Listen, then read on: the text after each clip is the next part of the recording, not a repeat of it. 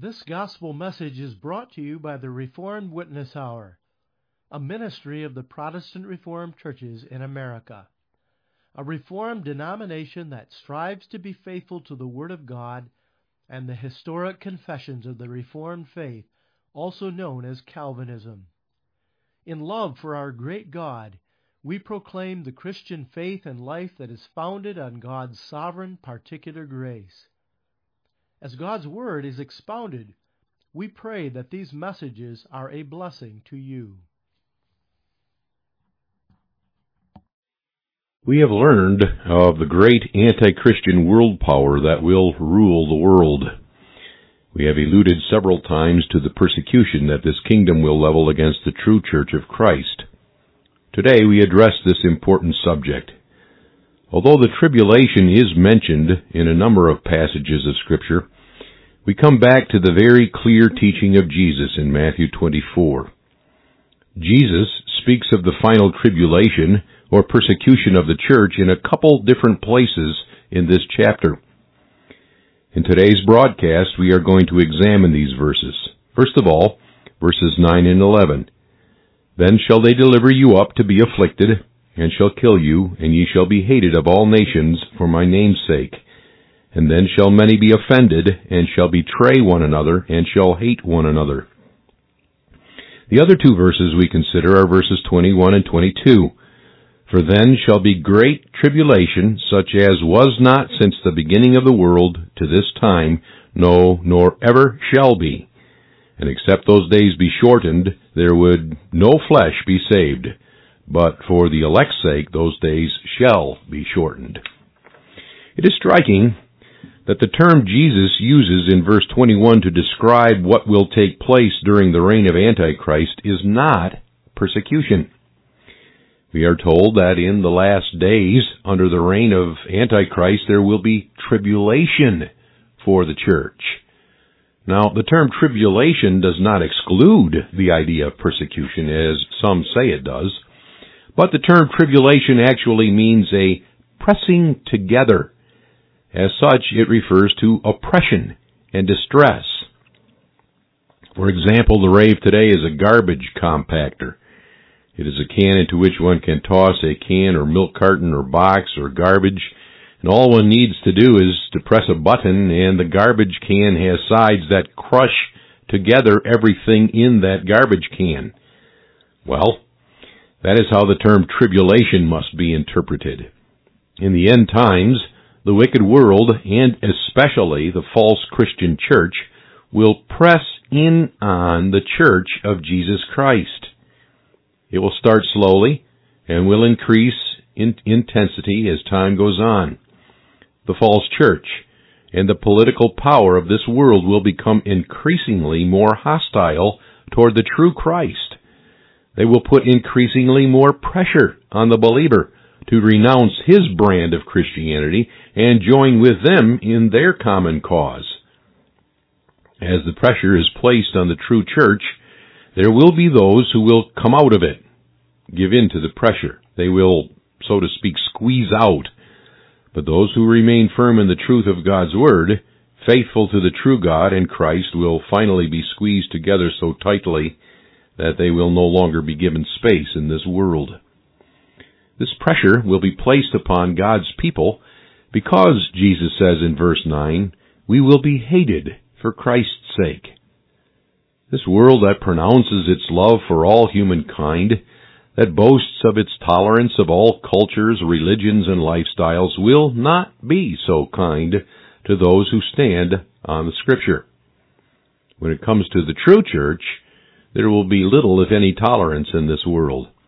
And this is true because this world is going to hate us. That's the strong terminology that Jesus uses. They of this world will hate us. And this term hate in the Greek is very, very telling. It speaks of the fact that the people of this unbelieving world will detest the Christian, the true Christian. For that reason, they will be indifferent toward the believer. They will have no sympathy toward him. Through his skill at deceiving this world, the Antichrist and the false church will convince this world that the believer has brought all of this upon himself. No one will be interested in protecting the church. No one will be interested in the cause of the truth anymore. And as a result, people will simply shake their heads at us, wave us off, and will be totally baffled as to why these radical Christians go on maintaining what they do. The unbelieving world will detest the truth and therefore will hate God's people. And Jesus says that this will be true because we belong to Him. You will be hated for my sake, Christ tells us. Surely we can expect no different, can we? Jesus teaches us this reality in John 15, verses 18 through 21. If we were of this world, the world would love us, Jesus explains. If we believed in the God and the Christ of this wicked world, the world would love us. It would have no trouble with us.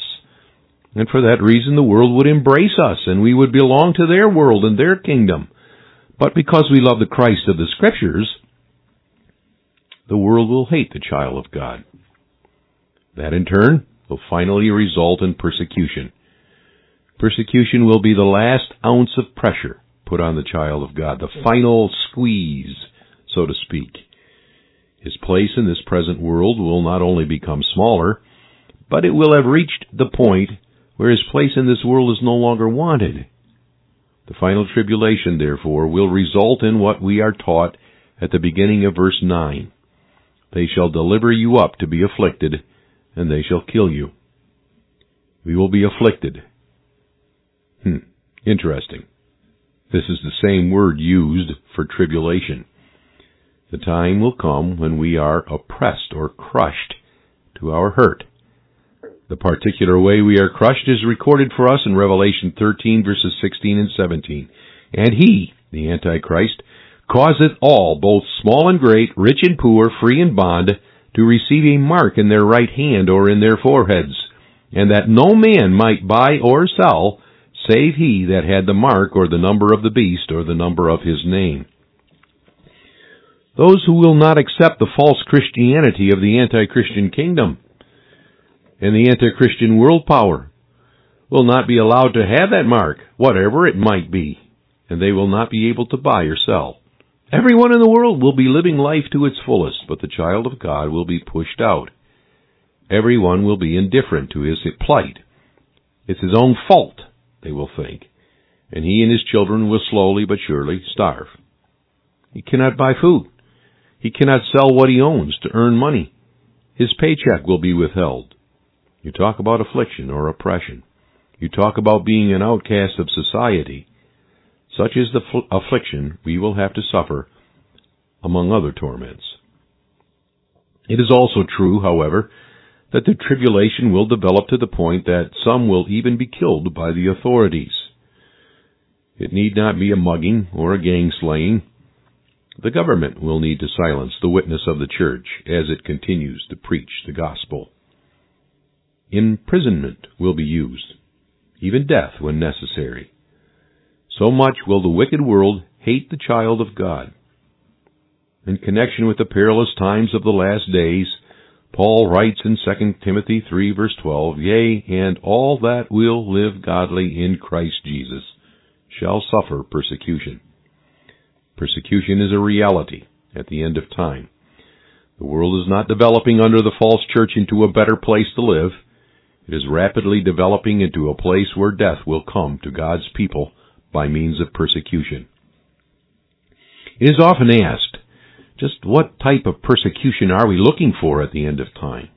Other than starving, as we noticed in Revelation 13, the Bible does not relate to us how we will be persecuted. But Jesus does make clear that such persecution of believers at the end of time will not stop short of death. They will kill you, Jesus says. But this question really leads us into the next point Christ makes in the passage we consider. He tells us that this tribulation will be great. He teaches us in Matthew 24, verse 21, For then shall be great tribulation, such as was not since the beginning of the world to this time, no, nor ever shall be. We will see in the days of the Antichrist a tribulation, a pressing together of the true church that has never been witnessed before. There have been many different periods in the history of the church when there was sore persecution for the church. The blood of the martyrs flowed in the streets of Rome and other early persecutions. Yet Jesus says that the tribulation of the last days will be so great that there will never have been one like it before or ever shall be. So great will it be. Well, dear listeners, there were some horribly cruel and barbarous persecutions that have taken place in the past. Can we expect such barbarous treatment, too, as a Church of Christ at the end of time? All persecution is barbaric. We can never say that the willful slaying of people is civilized and tastefully done. But I do not think when Jesus uses the term great here in Matthew, he means that the Antichrist is going to come up with some new and innovative ways to torture people, and that these ways are going to be so horrific that they will cause the most excruciating pain beyond all imagination. That's not the idea of great in verse 21. Rather, this word refers to the truth that this persecution will affect Christ's true church and believers everywhere in this entire world. No one will be able to escape this tribulation. The Antichrist will have control over all peoples and nations of the earth. Christians in every land and nation will be persecuted for Christ's sake. The church universal will be persecuted for the sake of Christ. That's what's meant by the Great Tribulation. It will affect the whole church, not just the church in a few countries. In past persecutions, Christians were able to escape to another country or even city to escape the persecution. That will not be the case in this final tribulation. Jesus says we will be hated of all nations. There is not a nation that will show pity to the child of God, to true believers. There will be no pity shown in pagan countries, of course. There never has been pity shown there. Even now there is persecution of Christians in these lands and countries. But included in this will be those countries of this world that are Christian in name. Those countries out of which the Antichrist arises and who are given over to false Christianity will also persecute the true church. All nations, Jesus says, will hate us. That is, first of all, what makes this tribulation of the last day so great. There is something else that will contribute to the pain and sorrow of the great tribulation. It is something that makes persecution almost unbearable. Jesus teaches us in Matthew 24, verse 10, "And then shall many be offended, and shall betray one another, and shall hate one another." Many shall be offended, Jesus tells us. And by this word offended means they will turn on one they ought to trust. Many friends and relatives will be convinced by the Antichrist and the false church that they ought not to trust us. Through the powerful and convincing words and signs of the false church, they will be convinced to desert and to forsake us. They will turn on us in distrust. There is that word hated again. Jesus says they will hate one another. And the result of this is they will betray the child of God. They will turn us in to authorities to be persecuted. They will give us up. Our world as we knew it will be turned upside down. Even family members will turn on the faithful saints who continue to maintain the truths of Scripture. Listen to what Jesus says to us in Matthew 10, verses 34 through 36. "Think not that I am come to send peace on earth. I came not to send peace, but a sword. For I am come to set a man at variance against his father, and the daughter against her mother, and the daughter-in-law against her mother-in-law. And a man's foes shall be they of his own household." This is what will make the tribulation of the last day so great. There will be those whom we thought were indeed believers together with us. They may even be members of the church in this world with us. The persecution has a way of sifting the members of the church. It has a way of separating the chaff from the wheat. Why suffer for the brand of Christianity true believers have when I can join myself to others who also claim to be Christians? Anger, division, strife in the home, in the church, and among friends will result. A man's enemies will be those of his own household. Brother will turn on brother and betray him. Parents, fathers and mothers will turn on children, or children on parents. In-laws will turn against extended family. Friends will betray us. The pressure placed on the child of God will be tremendous. Will you turn away from the Christ you profess to love? Will you turn your backs on the Scripture and the God and the Christ that are taught in them? Are you a believer? Believers cling to the sovereign God of heaven and earth and to the Christ who has delivered them from sin. Believers are those who maintain the hard line of the Scriptures because those Scriptures contain truth. Believers do not compromise the gospel of salvation. They do not redefine it in human terms. They do not change the language of Scripture to fit in with the humanism that prevails in our unbelieving world.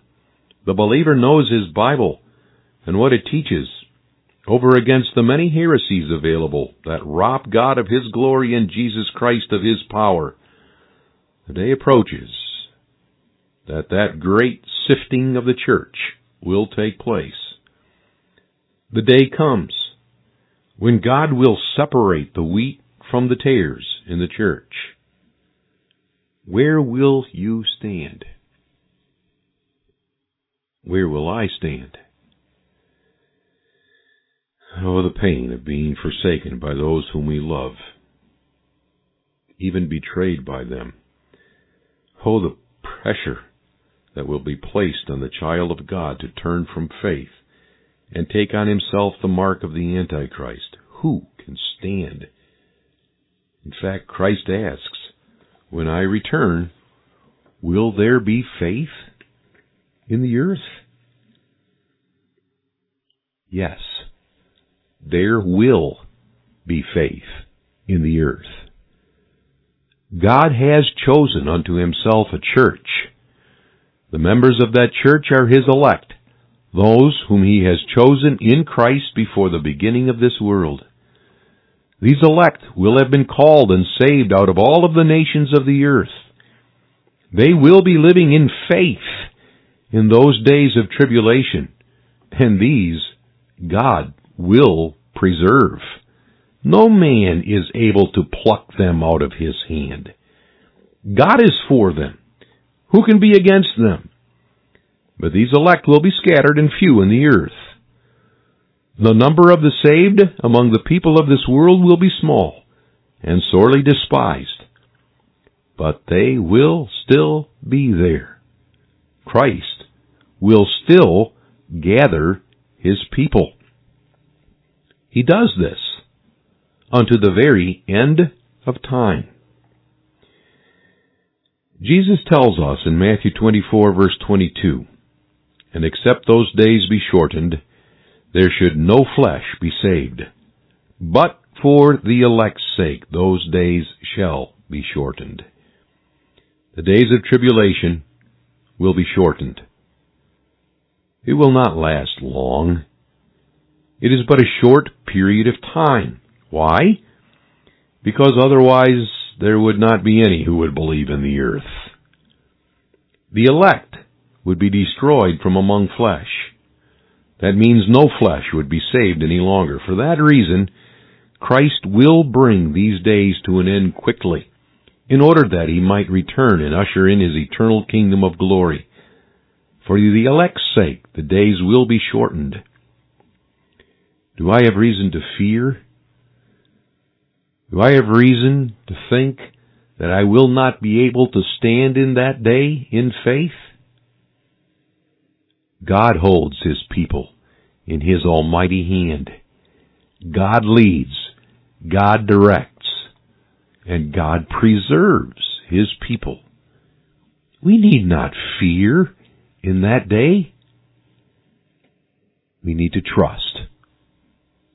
All things work together for our good. And then the child of God will with uplifted head look for the coming of his Savior. And he will come. He has promised us that. And all things indicate it. So it's our prayer, isn't it? Come, Lord Jesus, yea, come quickly. Let's pray. Father in heaven, we look for that coming of our Lord Jesus Christ upon the clouds of heaven, and we realize that there will come a time of tribulation before that coming of Christ. By nature we fear. By nature we do not look forward to those days, and yet we know that they must come. We pray that Thou wilt extend Thy hand of preserving grace upon us, to give us the necessary strength to stand now. And when we stand now, then Thou wilt see to it that we will stand then too. Forgive us of our weaknesses and our failures. Give us the strength of our Lord Jesus Christ, and go with us, Father, holding us in Thy almighty hand. For Jesus' sake alone we pray. Amen. The gospel message you have just heard was sponsored by the Protestant Reformed Churches through its radio program, the Reformed Witness Hour. We hope that you have been edified and encouraged by this message. If you would like more information about the Reformed faith or the Protestant Reformed Churches, feel free to visit our website at reformedwitnesshour.org or email us at mail@reformedwitnesshour.org.